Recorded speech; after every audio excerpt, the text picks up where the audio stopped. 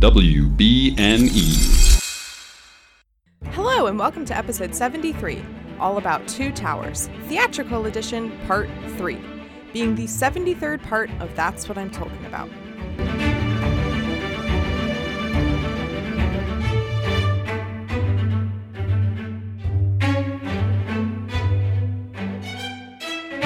Hello, my name is Mary Clay. If that's too complicated for you, just call me MC. And today I'm joined by Kate Sanchez of But Why Though? Welcome, Kate. Thank you for having me. I'm very excited to talk about Lord of the Rings. Yay, yes, I'm excited to have you on. I think the way that we originally got connected, I tweeted back in September probably when I was starting to prepare for these movie episodes. I was like, I need to get, no offense to all of my guests who I've had on before, I love each and every one of you, but I was like, I need to get new people on, new faces, new perspectives. And so I tweeted and was like, please recommend me people to have on. And I think you replied and were like, my Twitter name is literally Oh My Mithrandir. Please have me on.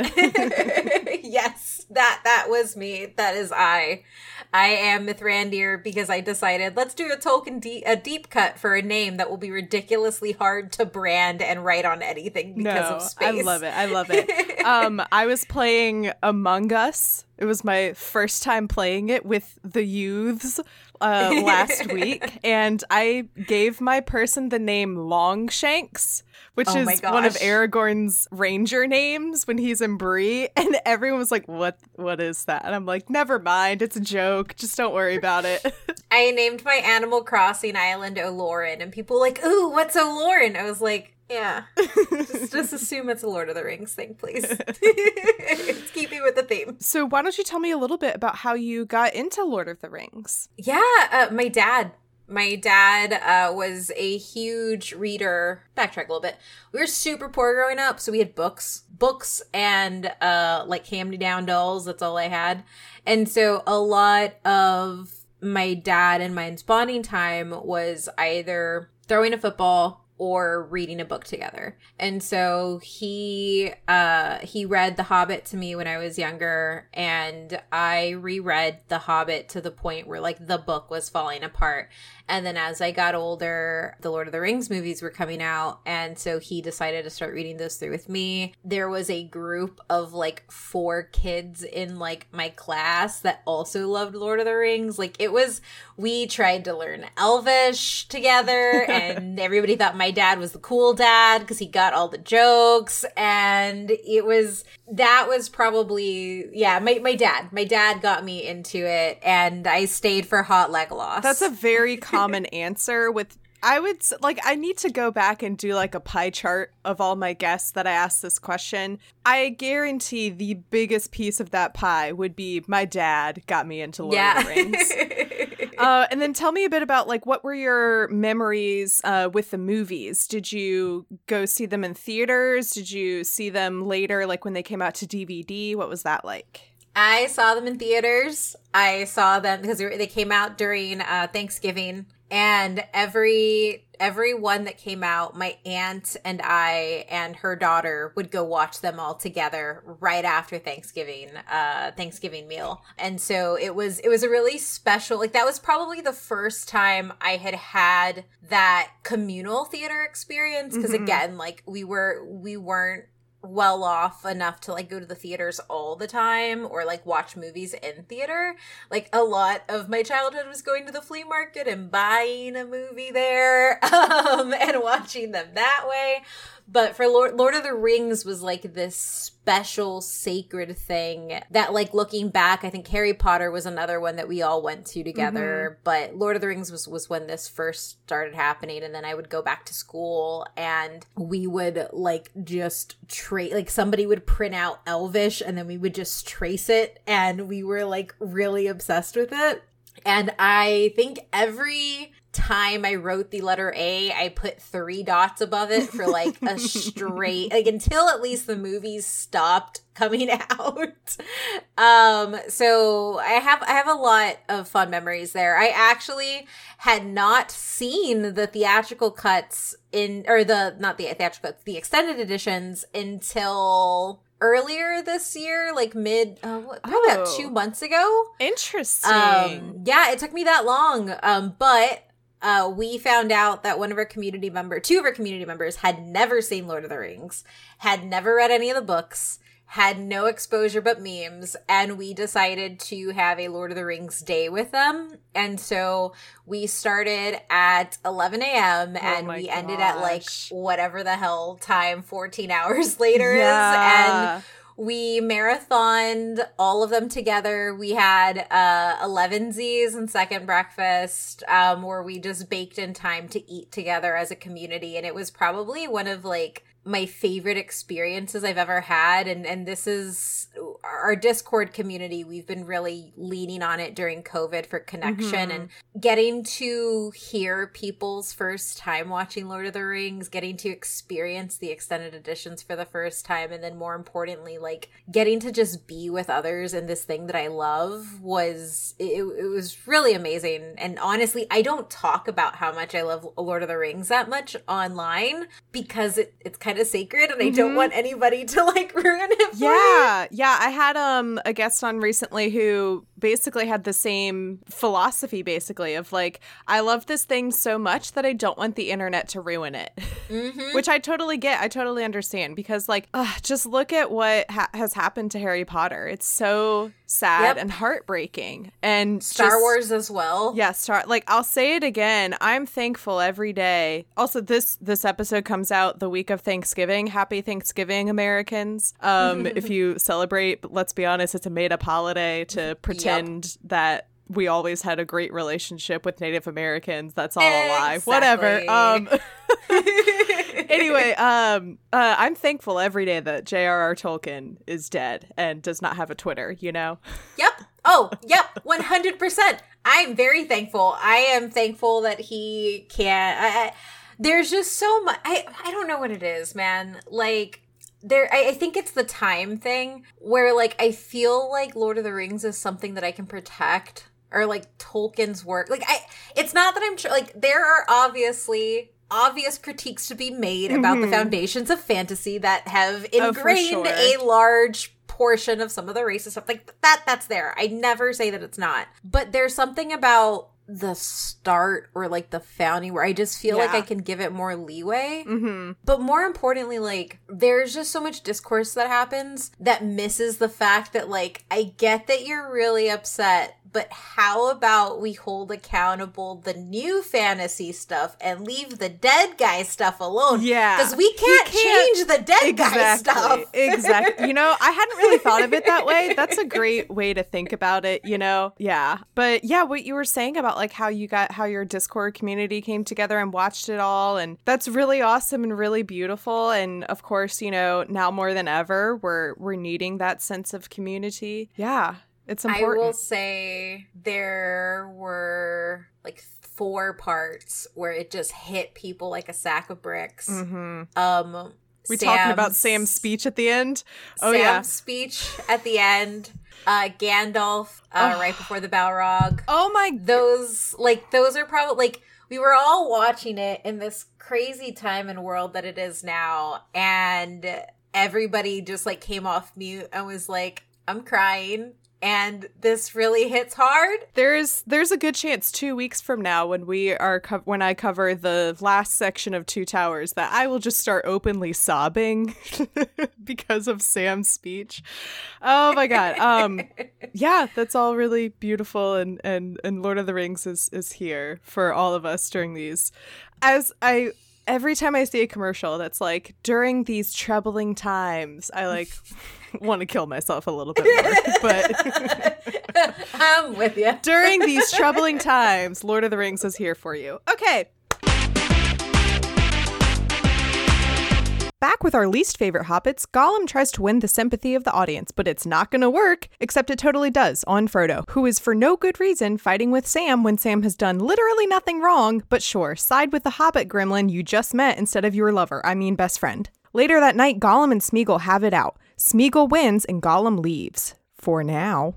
While cooking up some potatoes, an army of Saurons appears out of nowhere with a bunch of mother truckin' Oliphants. A bunch of soldiers from Gondor pop up and take them down. They are led by a mysterious man with kind eyes, a dead brother, and daddy issues. That's right, it's your favorite boy and mine, Faramir. Not sure if they can trust Frodo and Sam, the men capture them. But it's okay. Surely Faramir will make intelligent decisions that don't completely diverge from his character in the book. Aragorn and Éowyn seem to be hitting it off with lots of slow-mo laughter and flirting. This reminds Aragorn that, oh right, I have a girlfriend already. Arwen astral projects into his dream to remind him that he is destined to be king. In what I think is a flashback, Elrond tells Aragorn that Arwen belongs with her people in the Undying Lands because otherwise she'll die vaguely. Aragorn understands this and tells Arwen to go with the other elves, but Arwen is like, literally, will everyone please stop telling me what to do? Wargs attack so suddenly that it's as if this battle wasn't in the books in the first place. Aragorn helps to save Gimli, but in the process falls off a cliff. OMG, rip the king of Gondor. In Helm's Deep, Éowyn is upset to learn that her boyfriend is dead. Meanwhile, Saruman is casually building a bomb to use on the one weakness in Helm's Deep that Wormtongue told him about. Somehow he secretly created an entire army without Wormtongue noticing until he dramatically reveals it. Oh yeah, Treebeard's in this movie! He tells Merry and Pippin not to worry about the smoke rising from Isengard because it's probably just Saruman doing some kooky shenanigans and not killing all of Fangorn Forest. And just like that, we cut away from Treebeard, Merry, and Pippin once more. See you again in another 40 minutes.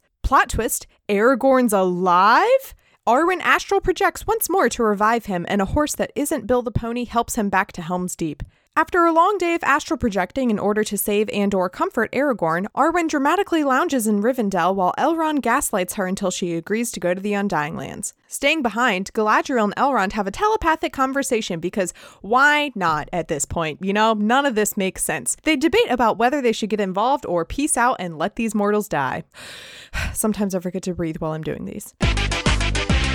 Let's jump into this episode discussion. So we are picking up where we left off, where last everyone in Edoras was heading to Helm's Deep. Saruman was we're really getting into the part of the story where I'm like, I don't know what name I'm about to say. There are so many people now, and they're all alternating. Because at least when I was doing the chapters, one chapter would focus on 3 or 4 characters, but like now it's like, okay, Saruman, Sauron, Éowyn, Éomer, Theoden, Theodred. I do want to say real quick, when I was a little thing and watching these movies, I would watch them with closed captions so I could learn every name and how to spell them exactly, and I could keep track of them in the movie so I would know what I was like a really, really anal retentive kid who had a list of names. No, I think that's like the only way you can watch it. I've said it before. I don't understand how people in the original theaters when these movies premiered, I don't get how people watch these without subtitles, because there are some things that Gimli says that I'm just like, you lost me. I don't know what you said. All I just heard was a bunch of grumbling. Treebeard, I cannot understand without subtitles. And then a lot of times the things that Gollum says, I miss. And then, yeah, there are so many names. And the other thing is that when you do have subtitles on, there are things that like a side character will say, or like someone's name will pop up and I'll be like, oh, he was in the books. That's like a really quick Easter egg of like, oh, they drew material directly from the books for literally everything. Yeah, I'm a very big proponent of subtitles. Yeah. And then speaking of Gollum, so we open up on Gollum splashing in the water as he is trying to catch a fish. They were like really going for like, we're gonna make Gollum look cute and innocent like a child, and he's like splashing around and catching a fish, and Sam is like, knock it off, and Frodo's like, oh come on Sam, do you have to be so mean? I'm like, Frodo, not now. Yeah. Watching this as an adult, like, yo, I get that Frodo is the one we all remember because of his name and, you know, he's the ring bearer. But come on, Frodo. Like, really be on Sam's side for, like, one thing. Yes. Oh, my gosh. That's something that really puts me off about what they did. I understand why they did it. This thing that happens between Sam and Frodo in the movies, and how Gollum really drives a wedge between them, is non-existent basically in the book. The only thing that like really happens is that you feel is that like Frodo is just depressed all the time because of the ring. Yeah. I get why they did this, to show the effects that the ring is having on Frodo, that it's turning him against his best friend and possibly lover, who knows.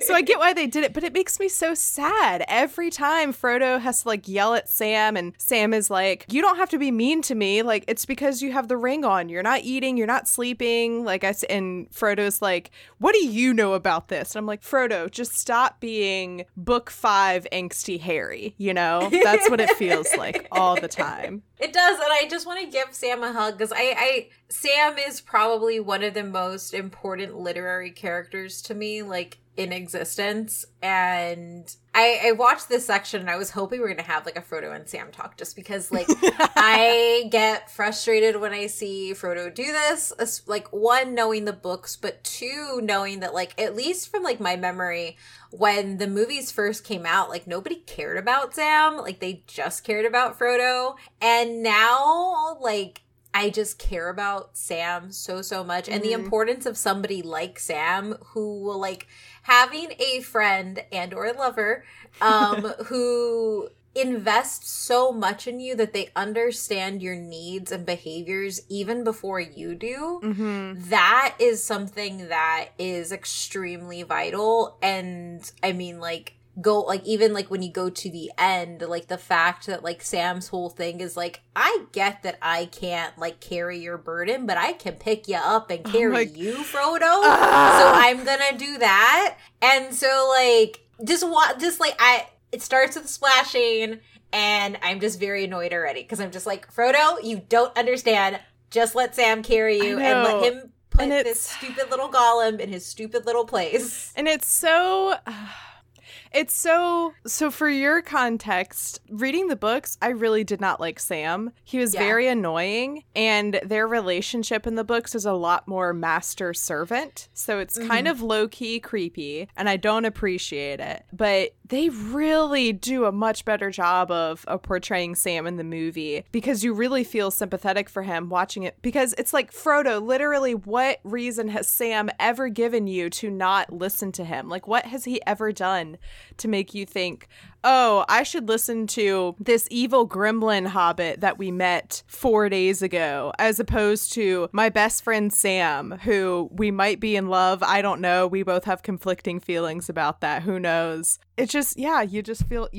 And what's also hard is that Andy Serkis is so good as Gollum that you find yourself in moments being like, oh, poor Gollum. And it's like, what? Yeah. No. And the other thing, what I really liked about jumping into watching this, like, from this scene, is it's a really beautiful point in noticing how well the CG holds up today. Because you see Gollum in the water, and that should be something that should be hard, and that should be one of the hardest things to stand up. And like, when we rewatched the movies as a community, and when I was rewatching the sequence, I was like, damn, like they did that. Like nothing about this CG or like anything feels wrong. Like that feels like that is a full performance coming from a little gremlin hobbit. Yes. So on that note, we're gonna go off on probably yet another Andy Serkis tangent, basically. So Weta Workshop had to redesign / like rework Gollum's animations and style and everything that they had been working on when Peter Jackson decided during Two Towers, basically, when they got to filming those parts, that Andy Serkis's physical performance really needed to be incorporated into the animation. And so they had 2.5 months to redo 2 years worth of work, basically. Oh my gosh. That is just so impressive. And it pays off too, because when you see there's like 1 or 2 glimpses of Gollum in Fellowship, and he looks very different, and it looks a lot more, cartoon animated rather than like, oh, we're going for 3D realistic animation here. So it really paid off. It was really good. 100%. Gosh, I didn't know that. Yeah.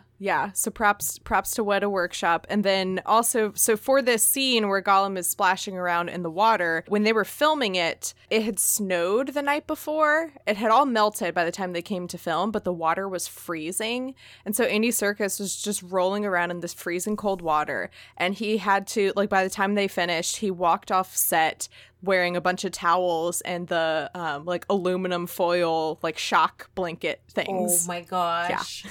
Man, Andy's a trooper. His dedication is really outstanding. Yeah. And then speaking of that, so later that night, Frodo and Sam are sleeping and we have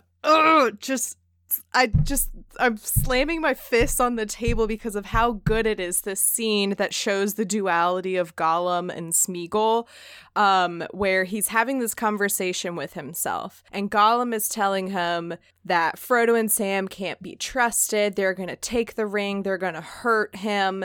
And Smeagol is like, no, they're not going to hurt me. They love me. And, basically telling Gollum to f off and leave me alone. And the way that they do this, first you see Gollum the first couple of times when he switches between Gollum and Smeagol, he like moves his body from side to side, but then as the conversation goes on, it just cuts back and forth. And you also see his eyes change between Gollum and Smeagol, and when he's Smeagol, they look more human. And it's just good. It's masterfully done because, like, what I like about when they switch, when it switches from you can visually see Smeagol moving to it just being a camera trick that is always done when you're showing two people talking. It is like that transition happens exactly at the point in which you are starting to understand that these are two very separate entities in one body talking to each other. And I remember as a kid, that just, like, freaking me out, like, so much. And now as an adult, it's something that, like, I can't believe they pulled off. Or rather, I can't believe Andy Serkis pulled off and then Jackson pulled off directing-wise. Yes. Uh-huh. Because, like, that is... There's no choppiness. Do you know if that was shot like as one scene, like continuously, or did he like do each parts like? Yeah, I don't know. I'd have to watch. I'm sure that'll come up when I inevitably watch like the commentary for this. Yeah. But yeah, I wonder if he like did it first just as Gollum and then he did it again as Smeagol, or if he was actually like talking as Gollum and then he would turn around and switch to Smeagol. Given that it's Serkis, I would assume it's the second one. Yeah, because like that's like what actually happens in it. Yeah. Yeah. It's good. Yeah. But and like it's great. That like acting choices by Serkis and then the direction choices by Peter Jackson go hand in hand because, you could have Andy Serkis acting his heart out, but if Peter Jackson didn't have the mind to be like, oh, let's film it and shoot it and edit it this way, it wouldn't turn out nearly as good. So. Oh, yeah. So good. However, during this scene, I don't understand. How are Sam and Frodo still asleep? Because I asked that too because I was like, he's being hella loud. He's not like hiding that he's talking to himself. He's not worried about anybody hearing him really, and he's also right next to them basically. Yes, and I'm just like, I guess hobbits sleep harder, but then I'm also like, you're in the middle of nowhere and people are like trying to find you and kill you. You would think that you would be sleeping lighter. Mm-hmm. So this does, however, kind of play into what happened a lot in the books where Sam and Frodo are terrible about like keeping guard at night because Sam would always be like, Frodo, you sleep, I'll stay up and watch over us. And then it would be like, Sam didn't remember when his eyes closed, but all of a sudden he woke up and it was daytime and Frodo was gone. And it's like, you guys are terrible. And like the same would happen to Frodo where they would just they'd be like, I'll stay up, and then they would fall asleep. So that is kind of like on brand for them, but man, you have to like suspend your disbelief in this scene to be like, I guess Frodo and Sam are really tired, you know? Yep. And then the next morning, Gollum goes out. So during this scene, Smeagol tells Gollum to fuck off, and Gollum disappears. And now we basically have Smeagol for the rest of Two Towers. So Smeagol is like, oh, I'm going to be a good little Smeagol and serve my masters well. So he goes off and finds some rabbits and is like, look at me. Aren't you so proud of me? And Sam, I will give this point against Sam. Sam is just so annoyed and disgusted with him. And he's like, there's hardly any meat on them. And I'm like, Sam, shut up. He just went out and got you guys something to eat. You guys are eating nothing but lame bus bread. Just shut up and give him this one win, you know? Like, you don't have to be so mean. That is the only time I will concede that my perfect cinnamon roll of Sam did something wrong.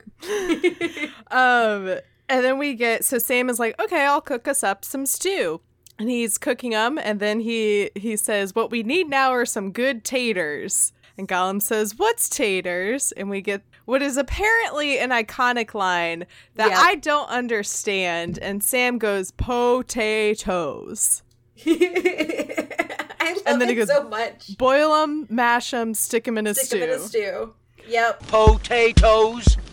Boil them, mash them, stick them in a stew. Boil them, mash them, stick them in a stew. Was this something that was like, was it memed to the same extent of they're taking the hobbits to Isengard? I think so. Okay. So the other day I had a tweet go fairly viral where I was just like, what, something you randomly, it was what do you say randomly? And so many people put boil and mash and stick them in a stew. I quote tweeted that, I think, and I said, it's from the Orcs with Normal Voices video. If you haven't seen these videos, please watch them. But all the time I will just go, man flesh. Yep. Just not man flesh. Man flesh. But yeah, so that, like, it's a different type of meme where I feel like every time I feel like there's been quite a few times where I've like talked about potatoes on Twitter and I just get that gif. I mean, I relate all the time. I also love potatoes in basically potatoes any are form. The best are the best thing. French fries, vodka, mashed potatoes, bacon. You know that scene in Forrest Gump where Forrest and Bubba are like, they're doing all this work and Bubba is talking to him about all the different ways you can cook shrimp? That's how I feel with potatoes, you know? Yep. Just be like, you can do so many different things and they're all good. I haven't met a bad form of potato yet in my years of life, you know? I haven't either. And that taters is what makes Sam an icon, truly. Yep. So also during this scene, this is such a random trivia fact that I found, but Andy Serkis said that this was his favorite scene I'm assuming he meant his favorite of his scenes in all three films. So I was like, okay, well, I guess I have to bring it up if it's his favorite scene that he did ever. So there's a shot when Sam is cooking the rabbits and Gollum is freaking out, you see Gollum's spit fly out. This is actually Andy Serkis's spit. It wasn't digitally added in. It was actually his spit. What? Okay. And he cites this scene as his favorite of all three films. And I'm like, that's a weird... Okay, Andy, I'll give... That's also quite a bit of spit. Yeah. It's like one of the Hunger Games... I think it's Catching Fire. There's a scene where Katniss is giving like CPR or something to Peeta, and you see Jennifer Lawrence. There's like a whole glob of spit because she's been crying in that scene. Yeah. And then recently with Hamilton going on Disney Plus, everyone was making fun of Jonathan Groff, who plays King George, because he just like spits the entire time he's on screen. Now, don't change the subject. Oh gosh, anyway, this means this is so much different in COVID times. Honestly, though, right? I was like, really? get like grossed out when I read that. And, you know, I think you hit the nail on the head. It's because everyone's just so grossed out with germs right now that like I have watched a couple of like series that have come out and I'm just like, all I'm thinking, oh, you're going to a bar? That's weird. Why are you touching so many people? This is weird. Go wash your hands, please. Then you're like, oh, they don't have a pandemic in this show. Oh. Yep. Right. The before times. Yeah, so listeners, that's a fun fact you can bring up at the Thanksgiving table this week. Also, side note, I hope no one is actually having a huge family gathering and that you're just, you know, if you are doing a Thanksgiving, it's just with, you know, your immediate family or something. So please get on Zoom. Don't take a plane. Yeah, don't fly anywhere. Oh my gosh. But yeah, anyway, if you are there's an awkward silence, you're sitting there because your Trump supporting grandmother and then your Biden supporting dad aren't talking, just be like, hey, did you guys know that when in Two Towers, when Gollum spits about Sam cooking the rabbits, it was actually Andy Serkis's spit. Perfect. Anywho. And then as they're cooking, they hear an army coming through. What's that? More racially coded servants of Sauron. And then we also get the appearance of Oliphaunts, which when I was reading the book, I was very angry about and annoyed by, because when they appear, it's very random. And then in typical Tolkien fashion, he inserts like a page-long poem about them. And I'm like, Tolkien, I do not care about these Oliphaunts. Please. And I'm still convinced to this day that Tolkien wrote a poem about elephants when he was like 15 years old. And he's like, I'm going to use this one day. I'm going to hang on to it. And he was waiting all of Lord of the Rings to work it in there. He's like, you know what I'm going to do? I'm going to make Oliphaunts. And then Sam is going to say this poem that I wrote when I was 15 years old about elephants. And no one is going to be none the wiser except for this one girl 60 years later who's going to cover my stuff in depth on a podcast. Not gonna lie, I think that's the basis for the majority of Tolkien's writing. That's why he has so many appendices. They're just leftover poems from when he was 15 that he worked to do his lore. That's my favorite thing. When I finished Return of the King, there's like my bookmark, I finished it. And there was still like another 200 pages left. Yup. Which is funny because like everybody, like somebody told me they're like, you can't tell me honestly that Tolkien was a great writer. I was like, he built fantasy. What do you mean? But he also explained a tree for 5 pages. You gotta be a good writer to explain a tree for 5 pages. No, he is a fantastic writer. Like the amount of like I make fun of him lovingly, being like, oh my god, Tolkien, we don't need another song. But there would be so many times where I would just be like, I'm gonna read this sentence just because it sounds real good. Oh yeah. You know? Like, oh yeah. And that's the thing, like I love making fun of Tolkien because again, 5 pages for a tree. There's nobody that comes close to 5 pages for a tree. And I love every bit of it. Exactly. There's a beauty and immersion to the depth of the writing that he does. But also there are songs about Oliphaunts, poems about Oliphaunts. Yeah. So there's Sauron's forces coming through. There are these Oliphaunts that are coming through as well. And then all of a sudden they are attacked by what look like rangers of some kind that pop out of nowhere. And my homeboy, my son, appears. It is Faramir. And, well, we don't know it's Faramir yet. I don't think we learn his name until later. We don't know exactly who he is. And he finds Sam and Frodo and kidnaps them. And you're kind of like, what? Because it just leaves them there for that moment. But when he appeared, I was just so happy. Oh, they don't say who it is. Do you know who it is? Yeah, it's Faramir. Oh, okay. I thought it was going to be this big reveal. No, it's my favorite boy ever in the world. Because I did not know what disappointment was yet to come with what they did with my son in this movie.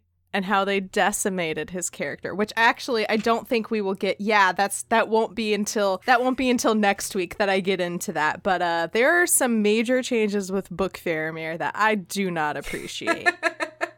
I'm not gonna lie. I've realized that I enjoy long-haired men because of all of Lord of the Rings. Oh, 100%. And that is 100% all I thought of then and now when I see Faramir first come on. I love him in a weird way in which I both want to marry him and adopt him. He needs somebody to love him. I don't care how or who. He just needs somebody to love him. I volunteer as tribute.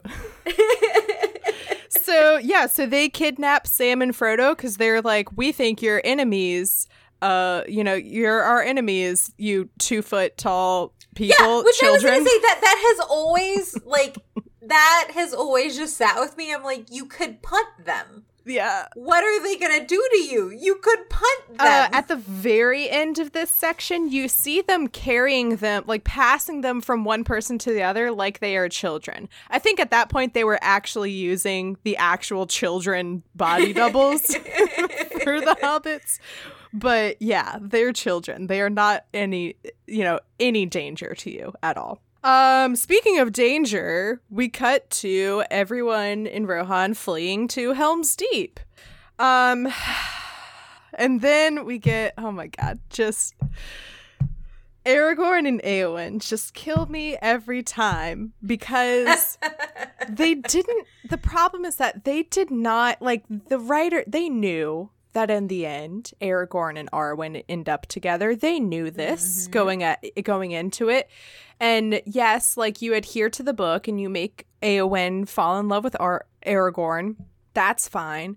You didn't have to go so hard on it, you know? Oh, yeah. They beat you over the head with it. Like, my thing is that it seems to be very much reciprocated also on Aragorn's end. That is what bothers me. That is what has always bothered me, because I can take Éowyn doing like helpless fangirl flirting. I mean, look at Aragorn. Yes. Look at him. Anybody would. But the fact that he entertains the flirts, like, yo, you want to be an elf so bad. You have like learned their entire culture. And you also love a beautiful woman that is Arwen. Why are you doing this? Why? Also, so what you said is basically what Miranda Otto said in an interview. So when she first arrived on set, she met all of the like main people that she would be working with, and then later on, she was talking about this first time meeting Viggo Mortensen, and she said, "Oh, it's going to be so easy to fall in love with this man." Yep. Dirty, grimy Aragorn. Oh my god. You gotta do it. Oh, I love it. So Gimli is talking about like, oh, people think there aren't any female dwarves, blah, and this is the flirting moment that I went back and rewound it like 5 times because I love it so much. Also, Éowyn like turns around and looks at Aragorn to be like, is he like just playing me? Like, what's going on? And Aragorn goes, it's the beards. And he like makes a beard signal with his hand. And they both look at each other and laugh. And I'm like, Aragorn, you can't be like, no, I'm in love with Arwen. We're star-crossed lovers. And then also be openly flirting with Éowyn. Yep. You know? And then, like, she laughs, and then he's laughing, and they look back at each other and laugh. It's and flirtatious laughter. And it goes into slow motion. They're slow motion laughing and smiling at each other. Yeah, they hit us over the head with the Éowyn Aragorn ship stick real hard. And they didn't have to, because if they had just backed off a little bit, it wouldn't be nearly as bone crushing when they don't end up together, you know? Yeah, because it also, like, it just feels natural for, like, somebody to be, attracted to somebody who looks like Aragorn. So, like, of course somebody's gonna flirt. Yeah. But also, Come on, Arwen, right there. I'm sorry, nobody compares to her except Galadriel. That's it. So while they're having this flirtatious moment in slow motion, full of like longing glances, Aragorn is reminded, he's like, oh, right, I'm in love with Arwen still. So we have... I'm sorry, that's the part that I hate so much, and that's how you know that part was supposed to be heavy flirtation. Because it's just like, remember Arwen? And Remember? I'm just like, This is truly where they begin to lose me. And this is where you can tell that Tolkien didn't write this part. You know, that like this part that we're about to discuss is not in the book, and you can tell that Tolkien didn't think of it or plot it out because it makes no sense. Okay, so Arwen is somehow astral projecting herself into Aragorn's dreams. She is helping him fall asleep. Side note, in this dream, Aragorn is barefoot, and I don't know why, but it feels weirdly wrong to see him barefoot. Like, it feels intimate in a way. I don't know why. But it feels weird. Anyway, they talk about, like, her going off and them not being together anymore. And it's just a lot of, like, mixture of, is this a flashback or is this a dream with these scenes that are happening? And then also Arwen's... So this is what frustrates me about Arwen's character, which I've already ranted about many, many times. They really tried to be like, we're going to add one more female character, except her only purpose is going to be to sit there and be like, no, Aragorn, you should be king, you know? Like, I'm gonna lounge around dramatically in Rivendell, and I'm gonna appear to you in your dreams, and I'm either going to save you from death, or I'm going to be like, you know your path. It is laid before you. I remember being younger and being really let down by the end of the trilogy, because the best Arwen is in Fellowship when she does things. Yes! And then it's like, oh, so we don't see her do more stuff. No, it's that's bone crushing. That was, I mean, and I love Eowyn's my girl. Like, getting to experience her I am no man thing with people who had never seen it before. Like, I love her, but come on, Eowyn's just. You can just tell that the writer, they were like, we had a woman do one cool thing. So I think we're good for the rest of the 20 hours of this. We don't need to put anything else in here of her doing cool action things. 100%. She's just going to be here to look beautiful and tell Aragorn to stop being stupid and that he should be king, you know?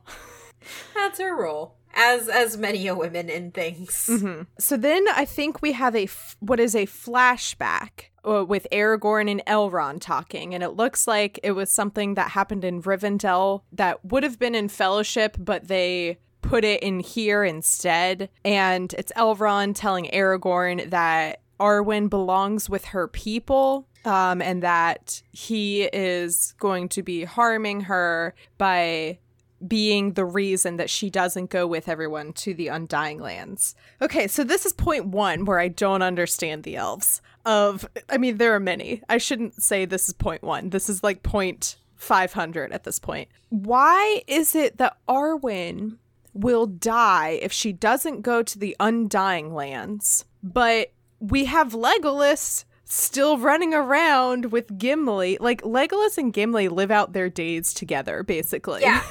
And he's fine. He doesn't go to the Undying Lands, but Arwen is the one who is going to die if she doesn't go with them. And I think that it sounds like what they were trying to go for is like, oh, if she stays here, she's going to die of a broken heart when you die. But that's a different cause of death, you know? That's not a you're dying because you're not there. That's just a like, hey, sometimes you love somebody so much you just die. Yeah.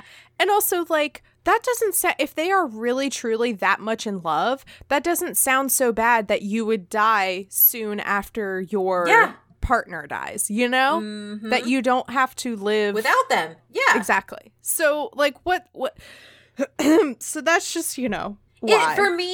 For me, like, a lot of that a lot of that really showcases a lot of Elrond's selfishness, which I think is something that does come across like really well. And like, because Hugo Weaving is a really good Elrond, but like that man is selfish and there's no hiding it. Like he tries to, but like it's very apparent. And I think that like at least this scene is where like I started to clue in on it like the most. But yeah, it's one of those things where it's like, this is clearly not about her. This is about you wanting to make sure she doesn't die because you're her father and you don't know how to deal with this. And there's something that happens, I think it's in the last scene of this section that he says that I'm just like, bro, yikes, that's not good. But yeah, I totally agree. And so then we have another scene between Arwen and Aragorn where Aragorn is basically like, you need to go to the Undying Lands. It's not fair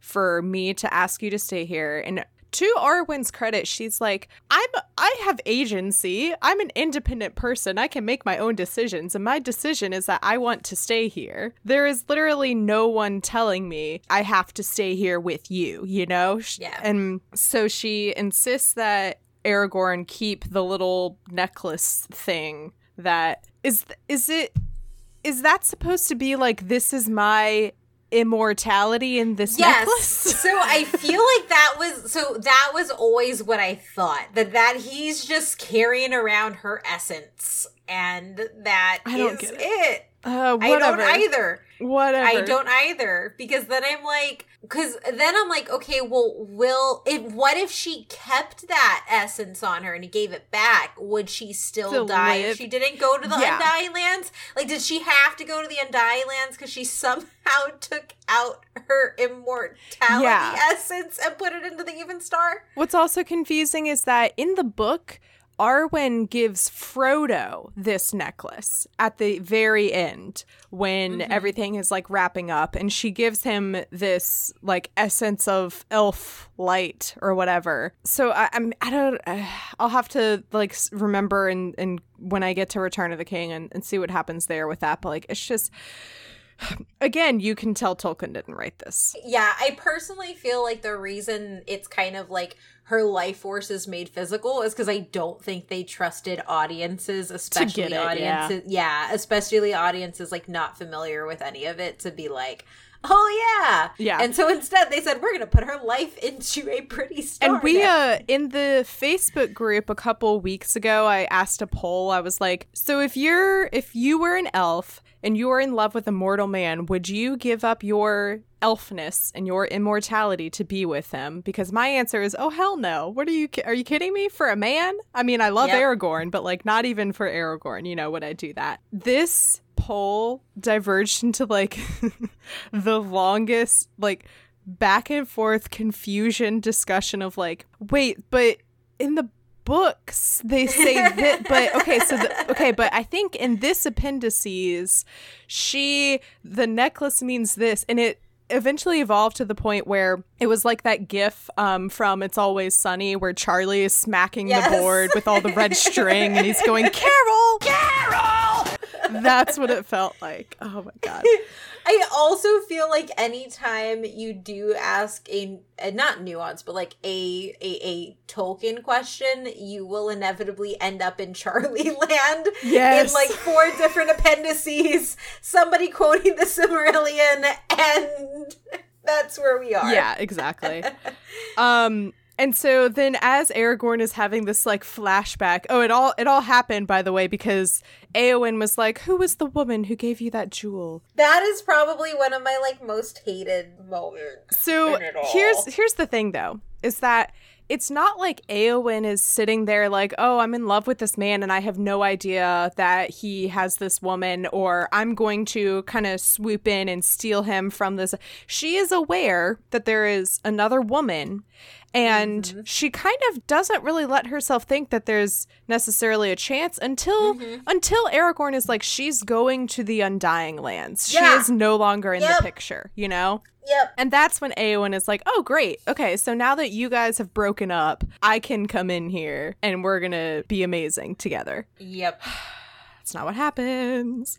And then I think, and I wrote my notes, I wrote down, and of course, Éowyn thinks she has a chance because of all the longing glances, you know? If it was something where Aragorn wasn't flirting back at her, she could be like, okay, I just have this crush on this guy who doesn't like me back. That's fine. But she's like, no, I stand a fair chance because he is not taken. He said he is not, with this person anymore. And we both obviously love each other. So this is great for me, He slow-mo laughed with me. It has to happen now. Yeah, 100%. Then we have a zoom in classic. Happens all the time. A zoom in on Legolas doing like an ominous look. And this was where I really noticed for the first time that 90% of Orlando Bloom's acting is just furrowing his eyebrows. Yep.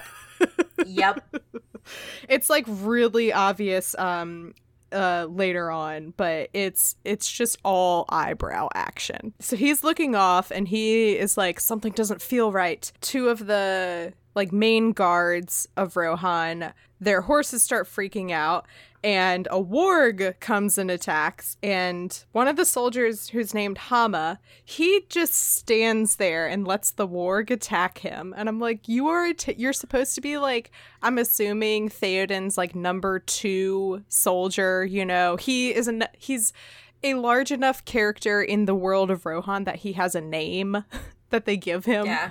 And he just stands there and screams until the warg eats him. It's a lot. And I'm like, use your sword. So then we go into a huge battle with these wargs that doesn't happen at all in the book. Gimli throughout all of the... Oh, wait, actually, first, before they go into the battle, Theoden sends the women and children off with Éowyn, and Éowyn's like, I want to fight, and he's like, just go, which is more from a perspective of this is my daughter, essentially, and I don't want her to be in danger. Also sexism, but So I read that scene differently. Oh. I think it's just because I desperately just want Éowyn to be this amazing feminist hero, but I know.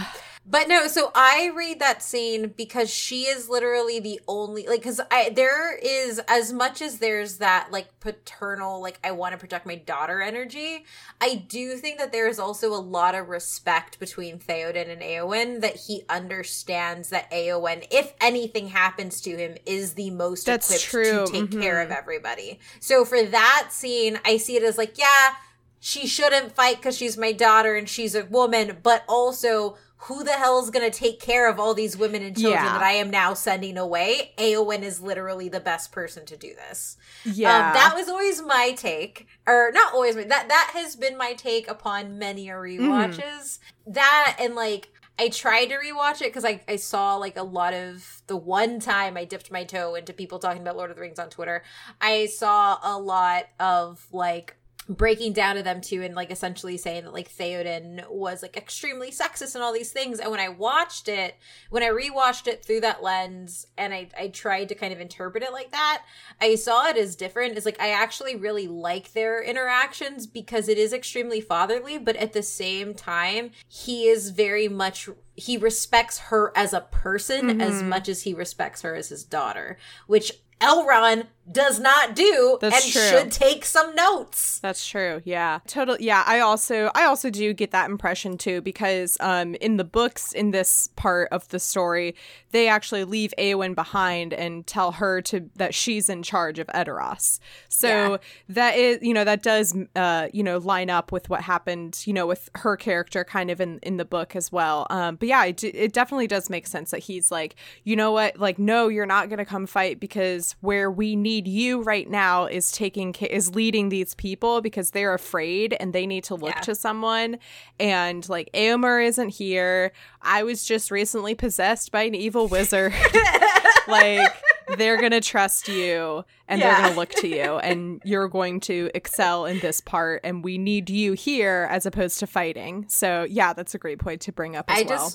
I also just want a sick note that says formerly possessed by an evil wizard. It's something that really It makes me so annoyed. There's a line where they're discussing what to do before they go to Helm's Deep, and Theoden goes, "Last I checked, Theoden, not Aragorn, was king of Rohan." And I'm like, Theoden, you were literally just possessed by an evil wizard 10 minutes ago. Shut up. The whiplash between, like, God. this man is possessed by an evil wizard and making no sense in his cuckoo bananas to I'm Theoden. I'm like, yo, no. No, like, no. You lost your privileges, young man, when you let yourself be possessed by a wizard, you know? When they like fork off and go in different directions, one more longing glance between Éowyn and Aragorn.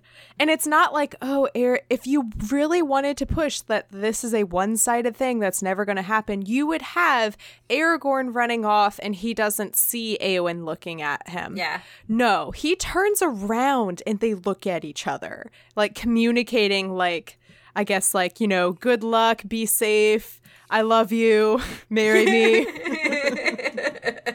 whatever. Anyway, okay, yeah, so during this battle, Gimli is a, like, huge point of, like, comedic relief because he's like, I'm a rider, get me back on this horse, and he's, like, really struggling, and at one point he falls off the horse, and he spends, like, half of the battle being trapped under a warg, which is annoying because Aragorn swoops in. And kind of what happens next is low-key Gimli's fault because Aragorn like swoops in. It's not low-key Gimli's fault. It's Gimli's fault. He swoops in to save Gimli, and while he's doing that, a warg like swoops up on him, and he gets stuck to the warg. The goblin person who is riding the warg like just happens to reach down and rip the Arwen's elfness yep.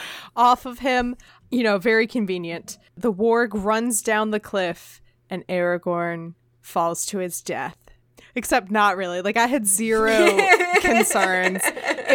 Watching it, I was mostly just like, I don't get it. Do you not believe that he's dead? Oh no! Why this unnecessary drama? This is so unnecessary. The King of Gondor is dead, Mary Clay, in movie 2. Oh, rip.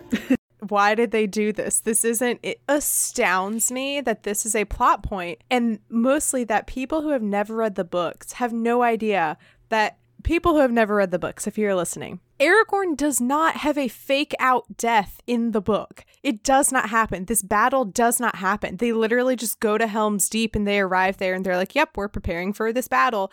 And that's all that happens. I get it was to like try and drive tension, and they also needed to give Arwen something else to do besides cry in flashbacks. But like, I had zero concerns that he was actually dead. Maybe had I watched this in the theater not knowing what would happen in Return of the King, maybe then I would have been concerned. But it's like you're watching Harry Potter and the Order of the Phoenix, and if they tried to kill off Harry, then, you know, you don't believe it. Yeah, I mean, I only appreciate this because it sets up for Stormy Aragorn to walk through the doors. Yeah.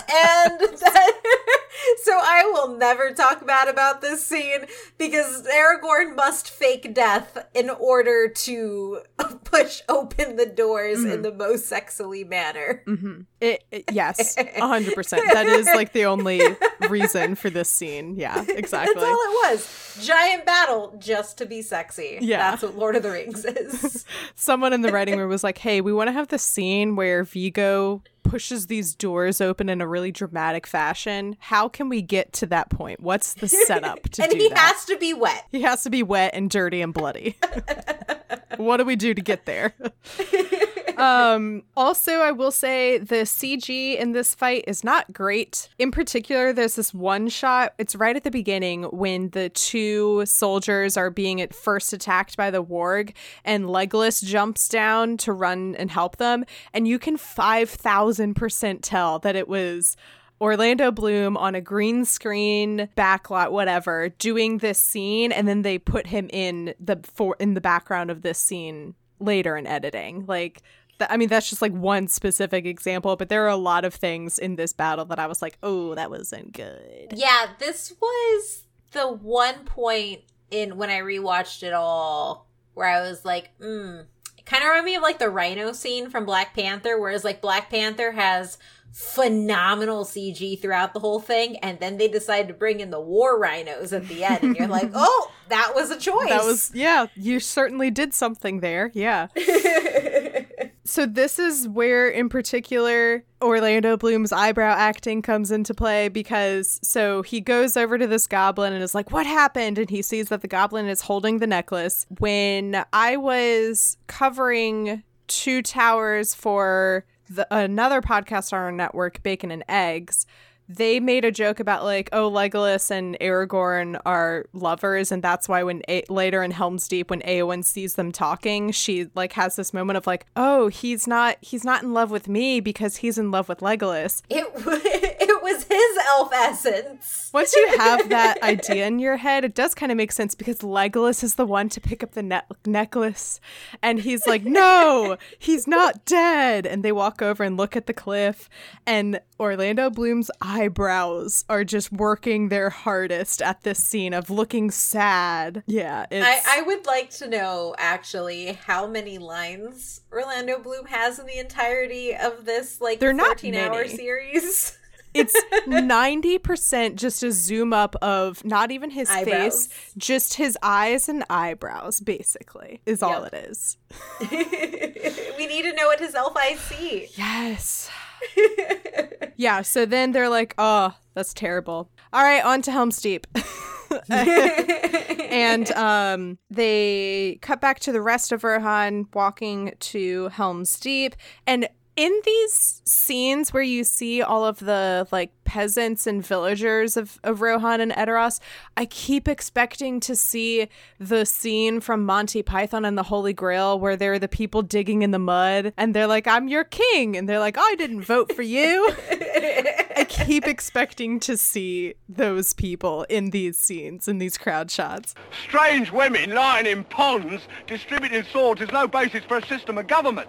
The little girl, Frida, I think Freda, and her mother are reunited. Kate, this is very important because, I don't know if you know this or not, one of the only times that two women speak to each other in the movie is in a previous scene where the little girl asks Éowyn, she says, "Where's Mama?" And Éowyn says, "Shh." Oh my god.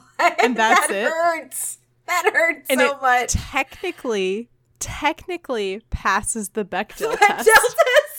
Because both of these girls, both of these women have names and they speak about something other than a man. Oh my gosh. Yep.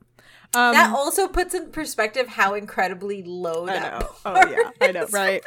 I say this, very tongue in cheek of like, this is terrible, but oh yeah, no, yeah. I 100% get it, but listen, part of me is just like, oh yeah, that passes, and then I'm like, oh wait, but how does it pass? Yeah. Yep. I should also give like the caveat that so when I was in college for one class, I wrote a paper about the Bechdel test, and I was like, is this actually a good way to look at female representation? And I looked at two films, one that like did pass the Bechdel test and one that didn't, and talked about how like it's a very surface level test. It's not about like, oh, just because a film passes the Bechdel test doesn't necessarily mean that the female characters in it are good.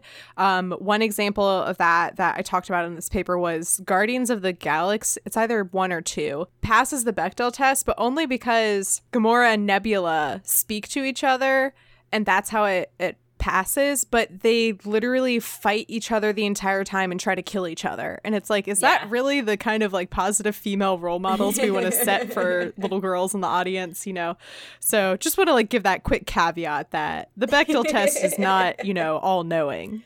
It's just like one thing to look at to see like, oh, if a movie fails the Bechdel test, it means that there was very poor representation. Yep. Yeah. So they all arrive at Helm's Deep. Everyone's reunited. Yay, happy. Theoden jumps down, and Éowyn is like, she's like, so few of you returned. And that's her way of being like, where is my boyfriend? And also, it's, once again, not to be like, oh, this is a one-sided thing, that it's only Éowyn. Literally, at like Gimli, Legolas, and Theoden are all like, we're sorry, but he isn't here. You know, like even they. Everybody knows. Yes. Everybody knows that she likes him. Yes. Everybody. Gimli, I think, was a shipper for Éowyn and Aragorn, because he says also very select words that he uses. He says he fell, not he died. Yep, he fell. He fell. But I mean, he means that he died. Whatever. Yeah. And then Theoden and what's his, I don't know, his sidekick, whatever at this point, are walking around talking about Helm's Deep and how it's going to keep them safe. As they're talking about it, we have a voiceover and we cut to Wormtongue and Saruman talking, and Wormtongue is explaining that Helm's Deep is a impenetrable fortress, except for this one place. And There's always the one place. Why? I'm like, well, then what was the point? Even like, I get that when it was built, they weren't thinking that a wizard would invent a bomb. But I was like, well, then why don't we make our fortresses so that they don't have one weakness point, you know? Let's not do that. Stairs and Death Star. Yeah, exactly. Saruman is making a bomb. And, well, I guess we don't. When you put it like that. I mean, I think he might just be making gunpowder. You don't really get what he's doing until later at the Battle of Helm's Deep. You understand what he was doing in this scene, but he's like messing around with this black powder that I think is just gunpowder, and Wormtongue is just holding a candle like right next. And I'm like, Saruman, bro, let's like not have there be lit candles near you if you're gonna be playing with bombs and gunpowder. And it's also like, is this what Tolkien imagined? I just want to see like the most like mundane retelling of the Lord of the Rings movies, and it's like, and then Saruman built a bomb. Yeah, I mean, he does though, and Wormtongue is like, how are we ever going to attack them? That would take thousands, 10,000s even. Where would we get such an army? And then they walk out. And you see such an army. Saruman has been working hard with his creepy orc breeding.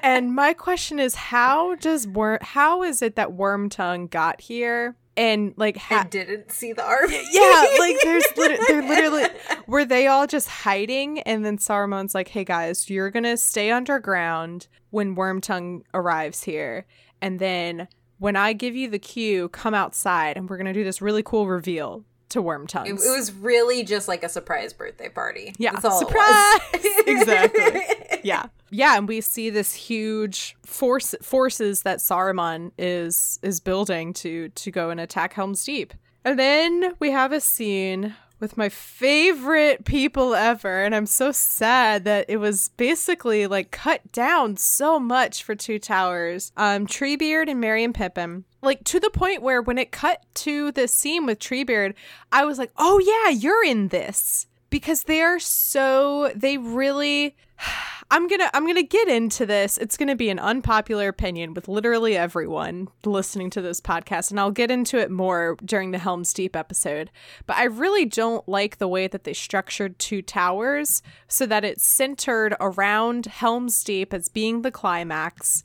And yes, it's really cool. However, because of that, they stretched out what is essentially one chapter in the book for all of Merry and Pippin's plotline for a 2.5+ hour movie. And it's almost like, what was the point of that scene? Because it's less than a minute long almost. Yeah. It's also when I realized the beauty of the extended cuts too. But even then, like, I have always been a big fan of the Ents. And I think in the books, like, the reason I always say five pages to describe a tree is like there is also environmental message in the Lord of the Rings. Oh yeah. And so the Ents and Merry and Pippin are very important because their interactions you're supposed to learn through Merry and Pippin. As they grow, you grow. And it does get cut down a lot. Yeah, and it's I say this a lot, but like I understand why it was all cut down,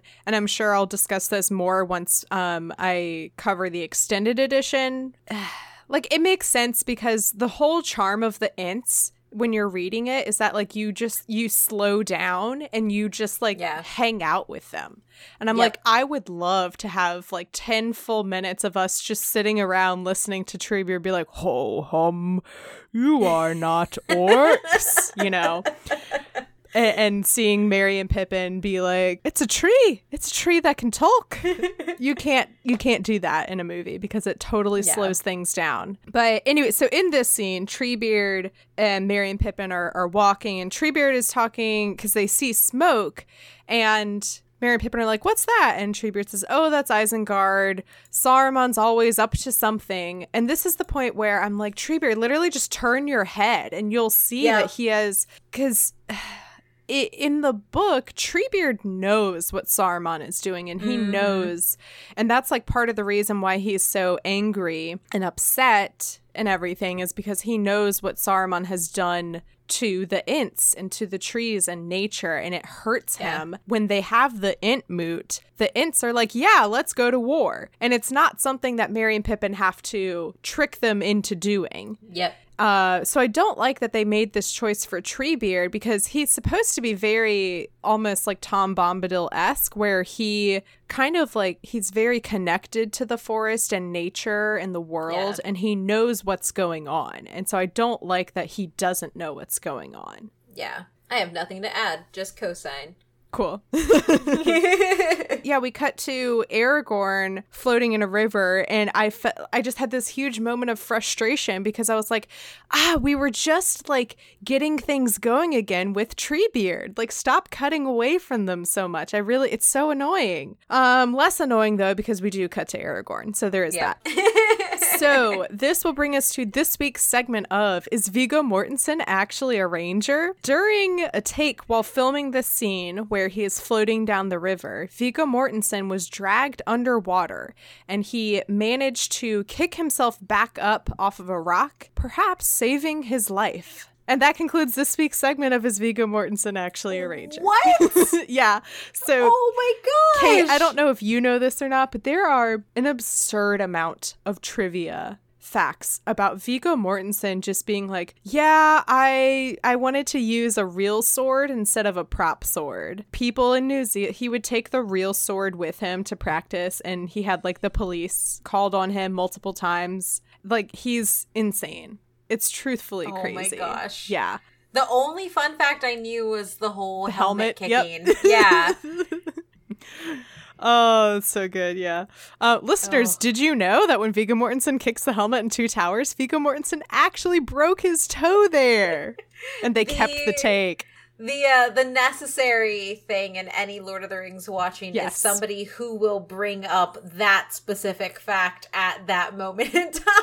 Oh, yes. To the point that of the like 12 people we had in our watch party watching Lord of the Rings, somebody typed in chat, who's gonna be that person? Yeah. I love that it's become a meme in and of itself, you know? Yes. So Viggo Mortensen nearly died and drowned filming this scene, but he like kicked himself back up to the top of the river. I feel like that should be the fact that gets shared. Like, oh yeah, he didn't just break his toe, he almost died. I'll have to find it. I think there was a YouTube video I saw recently that was like all the times Viggo Mortensen almost died in Lord of the Rings.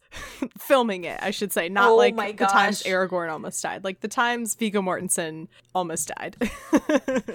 Yeah, so he's floating down the river, and then we have another weird, like, is this Arwen astral projecting to save him? And I made a joke, but I legitimately think it's true now, that the elves are actually just aliens who are disguising themselves to try and fit in with Middle Earth as they learn about life there, but they don't exactly know how to be normal, which is why they come off the way they do. And then one of my guests on the previous episode was like, oh, well, if that's your theory, then what happens with the elves later on in this movie is they astral project. And I was like, you know what? You're not wrong.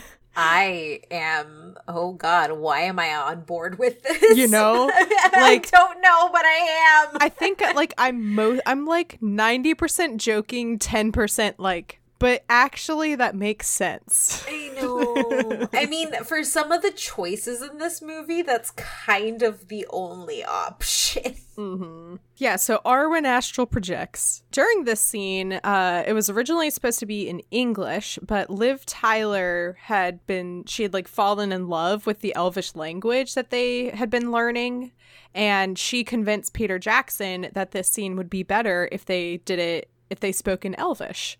And so that's what they did. So I just think that's really cool. And also, I like that. Yeah, I also just love how it shows how much the actors cared about the films and their characters. Yeah, I agree. And I think that this scene in particular, like, sparked a lot of conversation in that watch party, just because, like, Aragorn is definitely that foreign exchange student kid who went to a new country and decided that he wanted to become that nationality.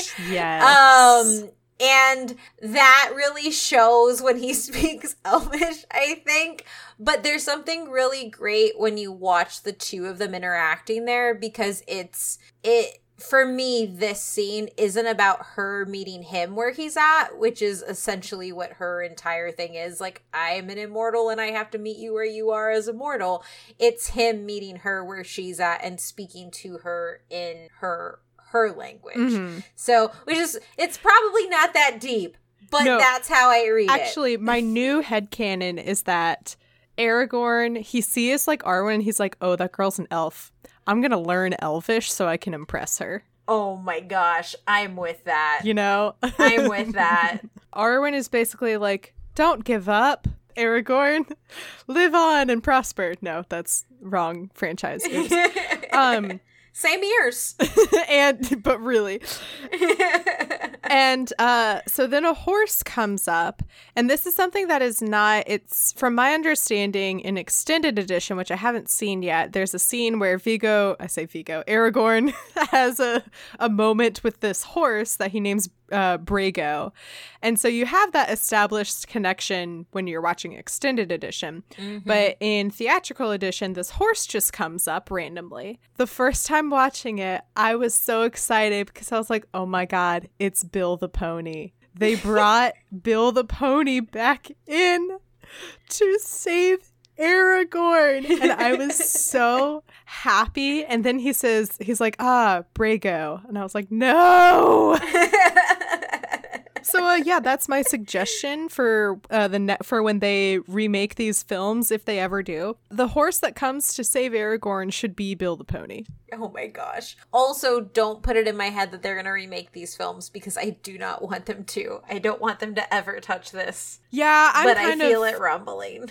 No, I agree. I don't actually think they should remake these, just because I'm in the camp of please stop remaking movies, Disney, because I want to see new stories. Oh yeah. You know, I'm nervous to see what's going to happen in a couple weeks when it might be like when this comes out, it's next week basically, when the 4K versions come out, to see like, did they make it worse? Did they just go in and clean?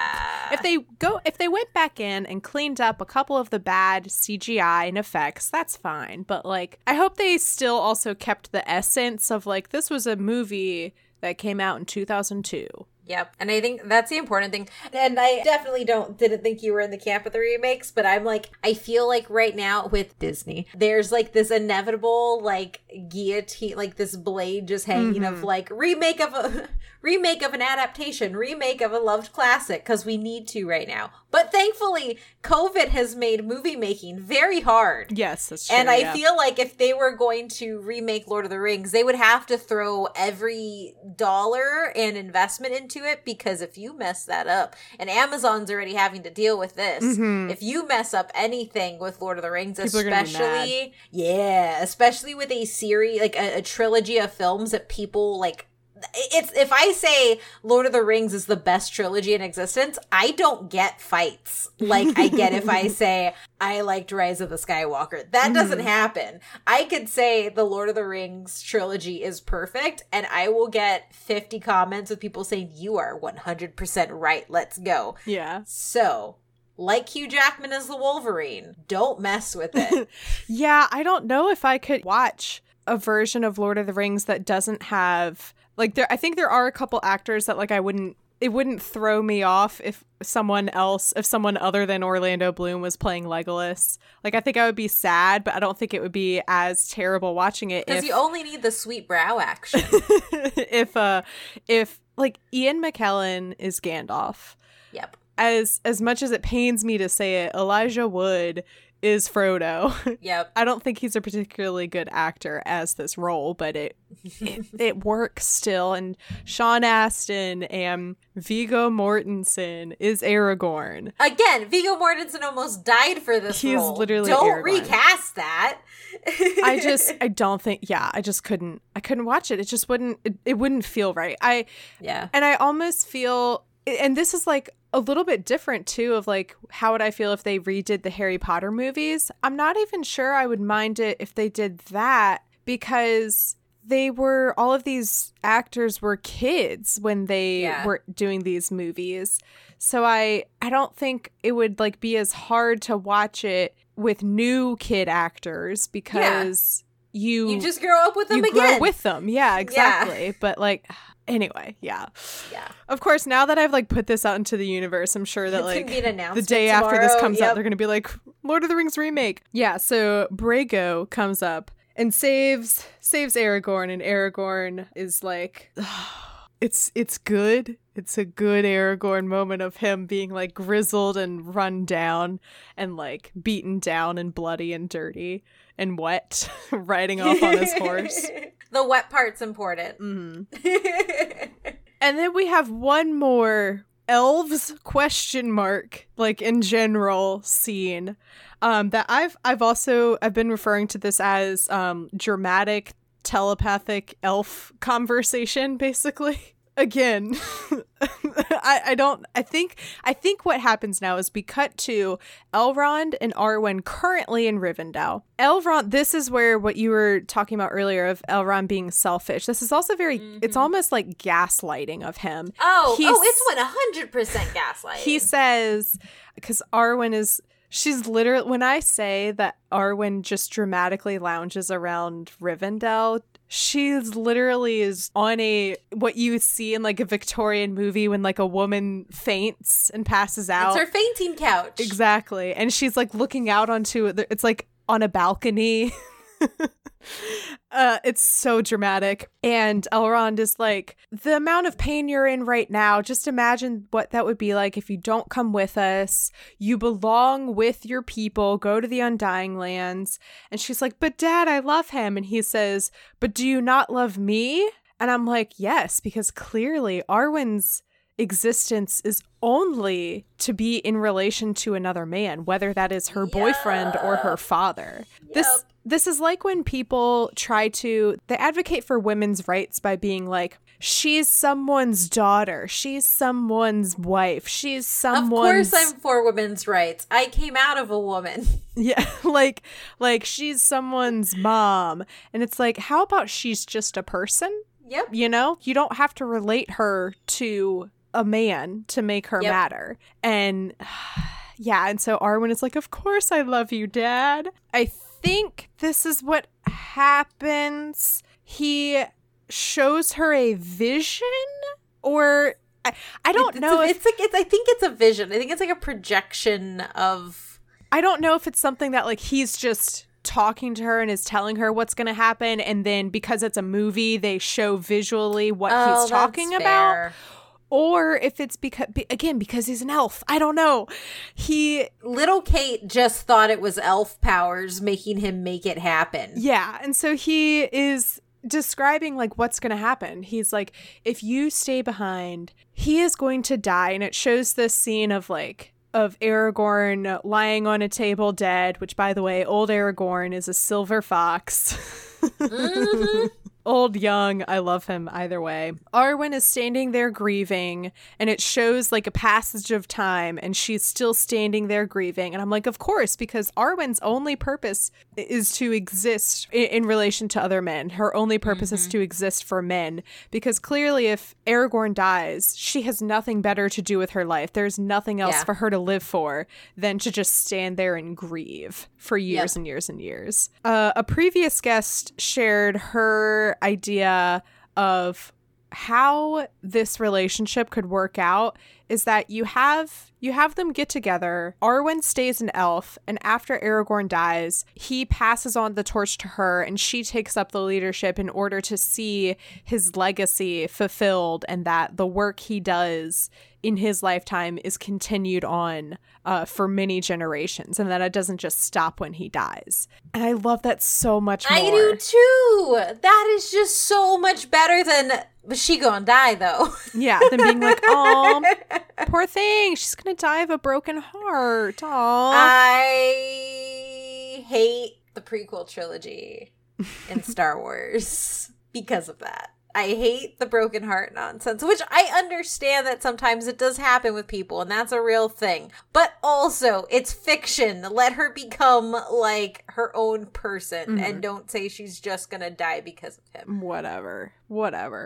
And so this is when... this is when Arwen's like, okay, Dad, I guess I'll go with everyone to the Undying Lands. Ugh. Again, this scene of the elves leaving Rivendell, and they all have lanterns, and they all like walk in sync with each other, and they like line up so symmetrically. This is when I was like, they are aliens. They are aliens. And then as they're walking off,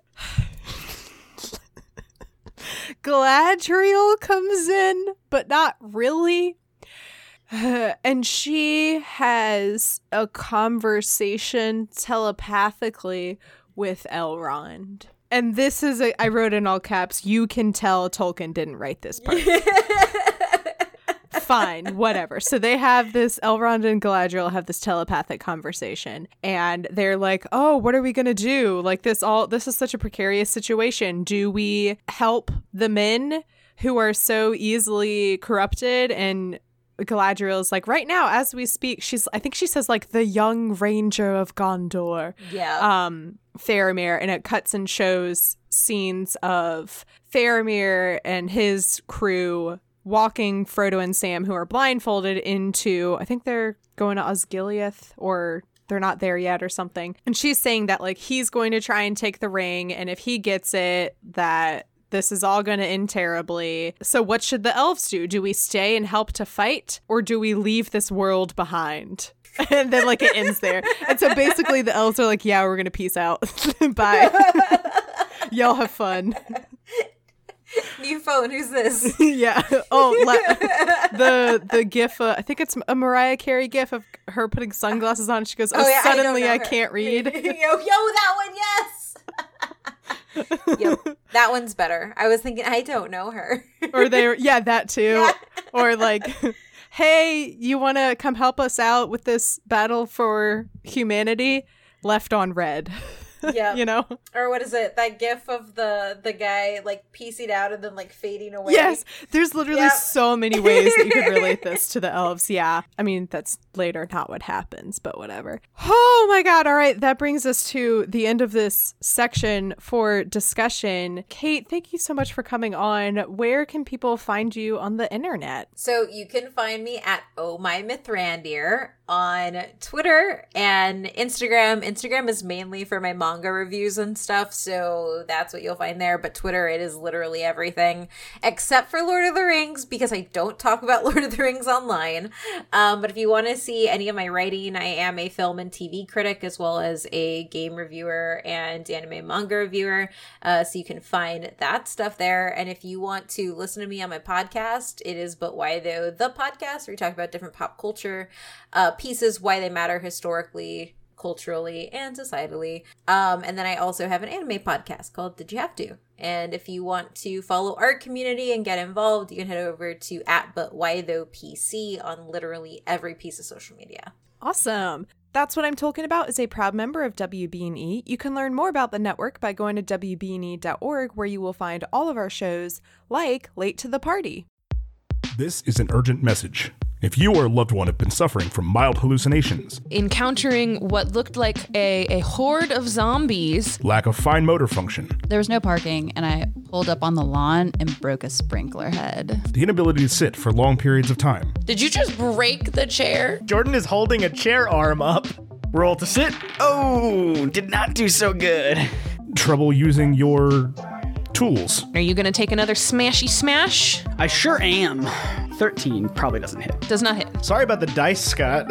Or existential crises. and I'm playing Sunny Days, a high elf cleric, a half elf cleric, a quarter elf cleric, a mostly human cleric, a mostly human but with a smidgen of elf cleric. You may be entitled to podcasts. Ask your doctor about Late to the Party, a Dungeons & Dragons 5th edition actual play podcast for the whole family. Available every other Monday on WBNE.org or wherever podcasts are sold.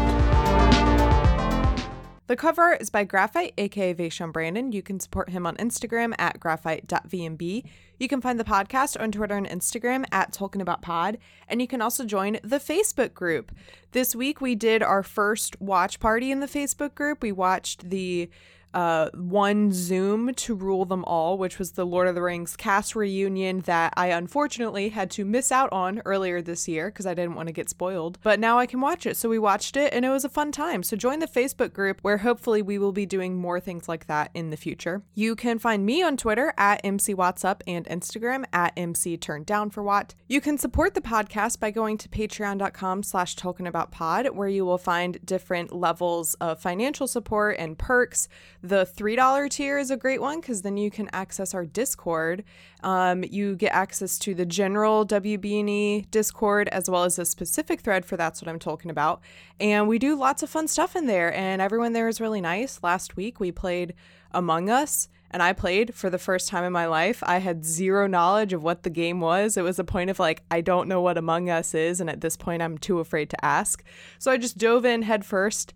And it was really fun. At one point, I was the imposter. I would like to think I did pretty well for myself. I got down to, it was just me and two other people who were not the imposters. So I was doing pretty good. Anyway, fun stuff like that happens in Discord. You can also become a sponsor of the podcast like Clark.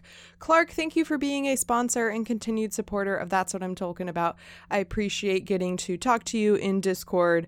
I guess what I'm telling everyone is go join the Discord because then you can not only get to chat with me, but you also get to chat with the other amazing Tolks in there like Clark. Next week, we are picking up where we left off, so it will start at 1 hour, 45 minutes, and 29 seconds, and it will go to 2 hours, 9 minutes and 50 seconds, and it will stop right before the Battle of Helm's Deep begins. And then before we go, since this episode is coming out during the week of Thanksgiving, even though I renounced Thanksgiving at the beginning of the episode, I do just want to say real quick that like it's so weird for me because like a year ago I think I was a couple chapters into reading Two Towers and I didn't really care that much about Lord of the Rings. So it's weird to like look at where I am right now. But I'm so thankful this year because of everything that's happened that I have Lord of the Rings to dive into. It's such a welcome distraction now for me to, sit down and read it and take notes or watch the movie and sit down and talk with people who are really passionate and love this. You know, it's always a very positive conversation and it's just such a nice change of pace to sit down and talk with people who love something, so yeah. I just want to say, thank you, J.R.R. Tolkien, if you're out there listening in the ether. And also thank you to everyone who listened and people who have come on the show. So yeah, it's Lord of the Rings. It's good, y'all. All right. That being said, Kate, do you have any parting words for the audience? Find just Sam. That's all I gotta say. I am genuinely the reason I wanted to talk about Sam more when we first started is like one of the biggest things, one of the things that I'm most thankful for in my life since we're on the Thanksgiving. I am thankful for my husband because it's been an extremely hard year. And I always make the joke that he knows when to just pick me up and carry me. And after a rough year, it's nice to have somebody that I know can help me get over that finish line. Yeah. He can't carry my burdens for me, but he can carry me. Oh, yeah. So find you, Sam. Yeah. Find your Sam. And that's what I'm talking about.